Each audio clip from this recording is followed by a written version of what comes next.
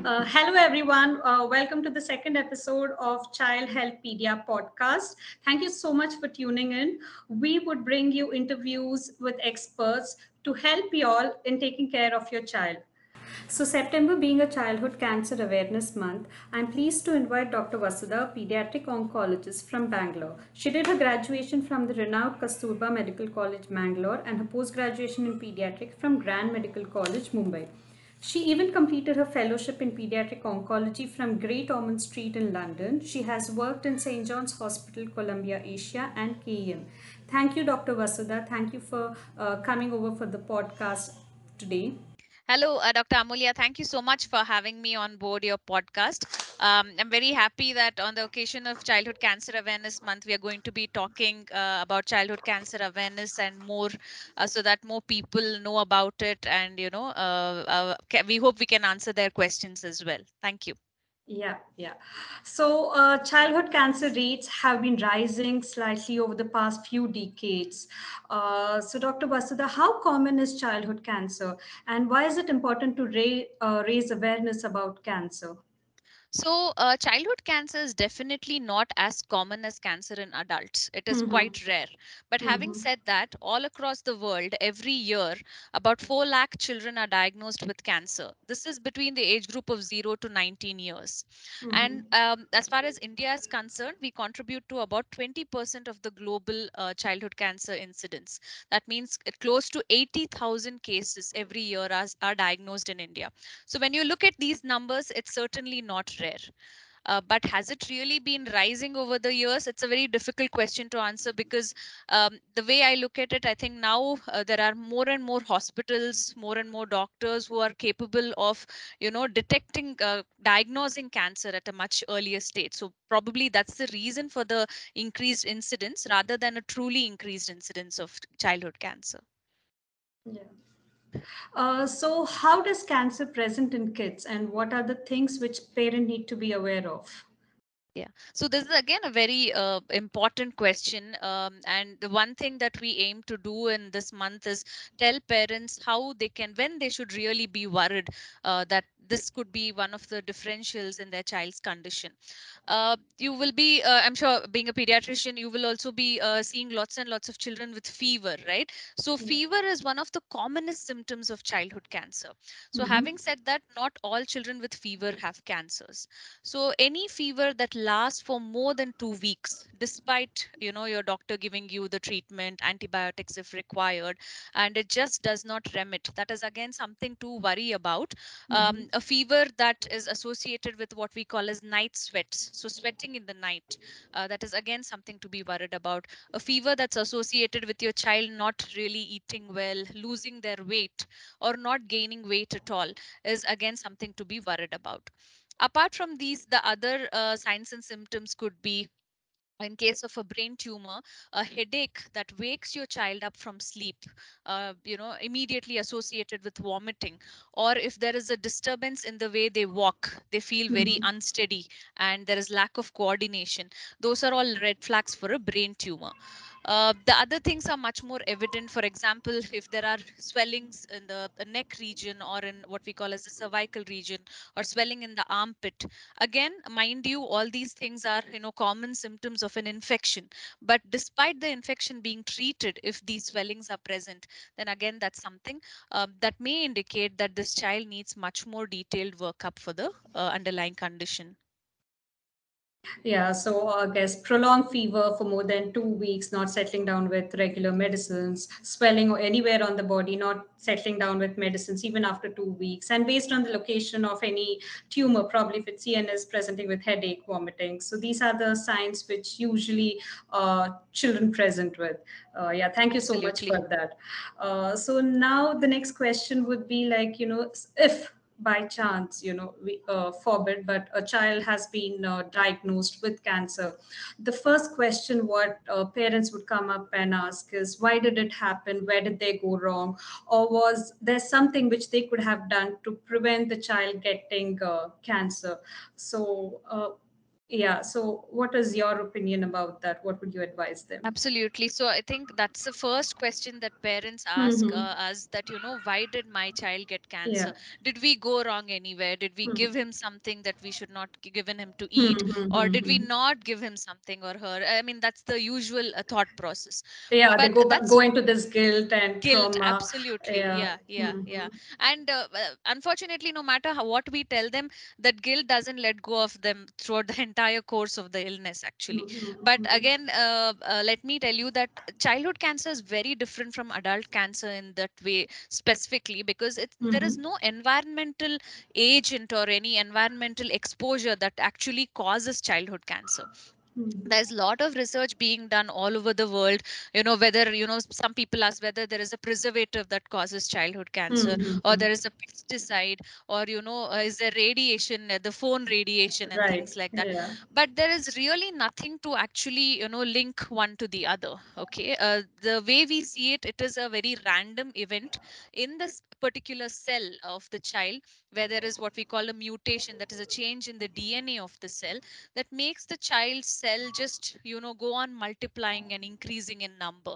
But what really causes this, that we definitely do not know. But at this point, there is no proof to indicate that it's either a dietary factor or an environmental factor involved.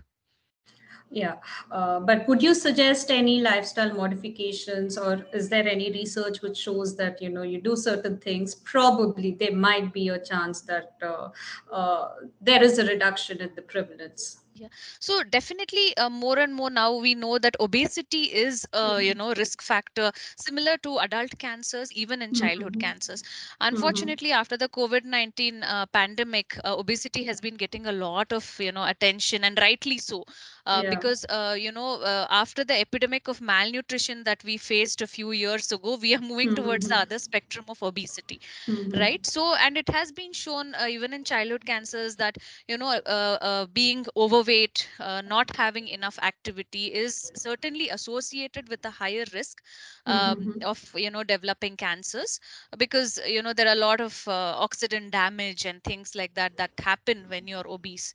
So Mm-hmm. that is definitely linked. So certainly having a good lifestyle, limiting, the junk food Mm-hmm. intake to a great extent, activities, physical activities, they are all actually, kind of a safeguard against cancer. And the other Uh, thing is that the genetic factors I would like to stress upon, because this is again one question that parents ask me, that is it genetic, did it come from me or from my wife? And there is always a very, again, like, guilt associated yeah. with it. Mm-hmm. But less than 10% of childhood cancers have a hereditary or a genetic component. So most of them are very random, occurrences. So, till now, based on what you've told and based on the research, there hasn't been any definitive association of cancer with anything else. It's but always a healthy lifestyle and a good diet is definitely good for a child on over a long term period.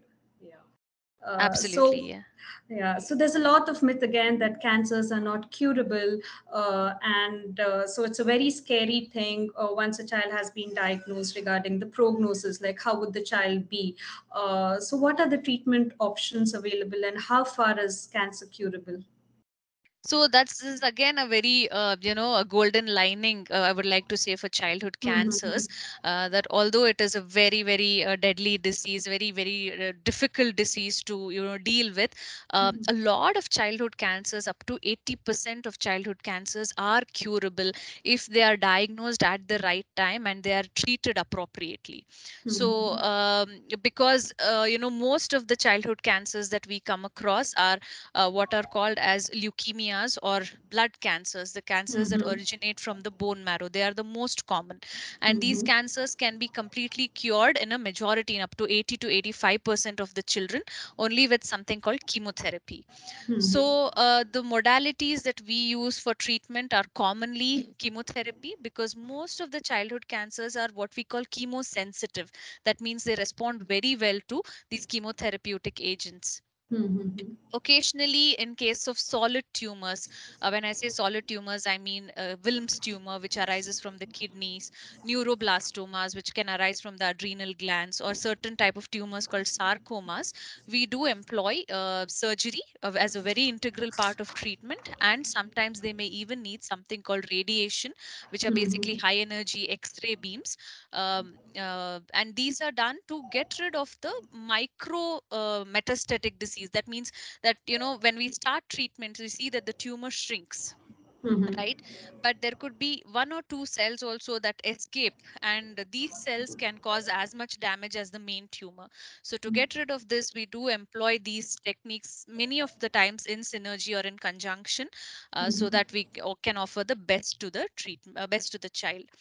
In certain cases where the god forbid, if the leukemia comes back, yeah, we Mm-hmm. call it as a Regret. relapse. Yeah, so in those cases, patients may also need what is called a bone marrow or a stem cell transplant for best cure efforts.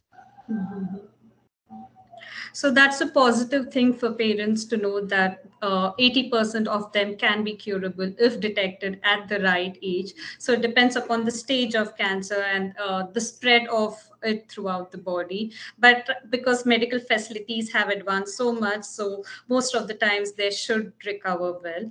The cause might be a little painful, is it? Or like Yes, it can so be both absolutely, physical it and is mental. never a Yeah. smooth ride. Mm-hmm. It is a very bumpy ride, I tell the parents. But the most beautiful thing about children, I'm sure you agree with me, is that they bounce back really quickly, right? It's Yeah. not like adults that, they are miserable throughout the treatment, they are crying.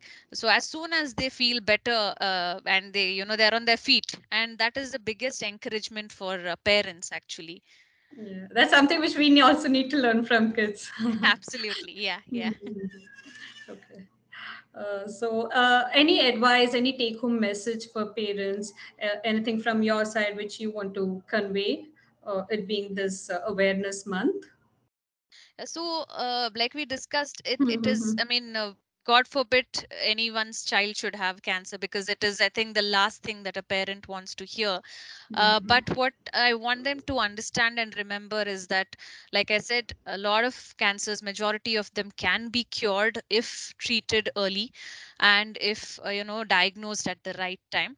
So, not to lose hope, and have a positive mindset, go ahead with the treatment with a positive mindset, because often their energy rubs on to the children as well. So if you are positive, and if you deal with it if head on, then your child will find it much easier to kind of go through the treatment.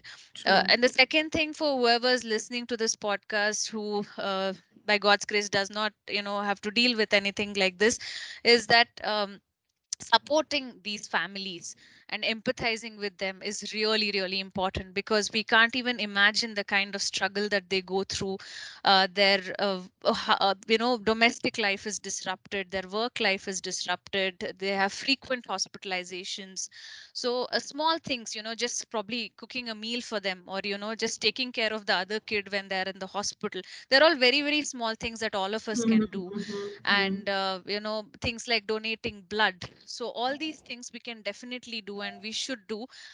It is probably our small contribution to their fight. Yeah, rightly said. As it's rightly said, it takes a village to raise a child. Absolutely. Even more when your child is not doing well. So it's always important to stand for each other and support each other during these times. Yeah. So community support groups are also available where the parents can also speak to other parents whose child have similar illness. Yeah, so supporting each other, that's a really good message. And I must appreciate you started this foundation as well Yes, to yes. support children who've been diagnosed with cancer, right? Yeah. Absolutely. With the same endeavor, actually, just a few days ago, we Yeah, started our yeah. support group Mhm. for caregivers Mhm. and children, with the Mhm. idea that, like you said, it's always, when you see someone else probably going through the same thing, it really gives a lot of hope. And that's Mhm. what our support group is called. It's called Hope, because Mhm. there is absolutely no end to hope, and there is always like a light at the end of the tunnel. So Mhm. that's how we started our first support group and had a first session for the parents. The theme was Mhm. caring for the caregiver. And that's Mhm. also something I would like to tell parents, that it's probably the last thing on their mind to care for themselves, but it's very important during this journey to care for yourself as well, because your child's health, especially the mental and the psychological health, depends a lot upon your health as well. Mhm. Yeah. So kudos to your effort because it really takes a lot to do all these things. And I'm sure all the listeners would have benefited a lot listening from your insights. Thank you so much once again for being over here. And thank you, dear parents, for listening to the podcast. We'll keep you tuned in with more such information, with more discussion with experts. Thank you. Thank you so much for your time. Thank you. Thank Thanks a you. lot. Thank you so much.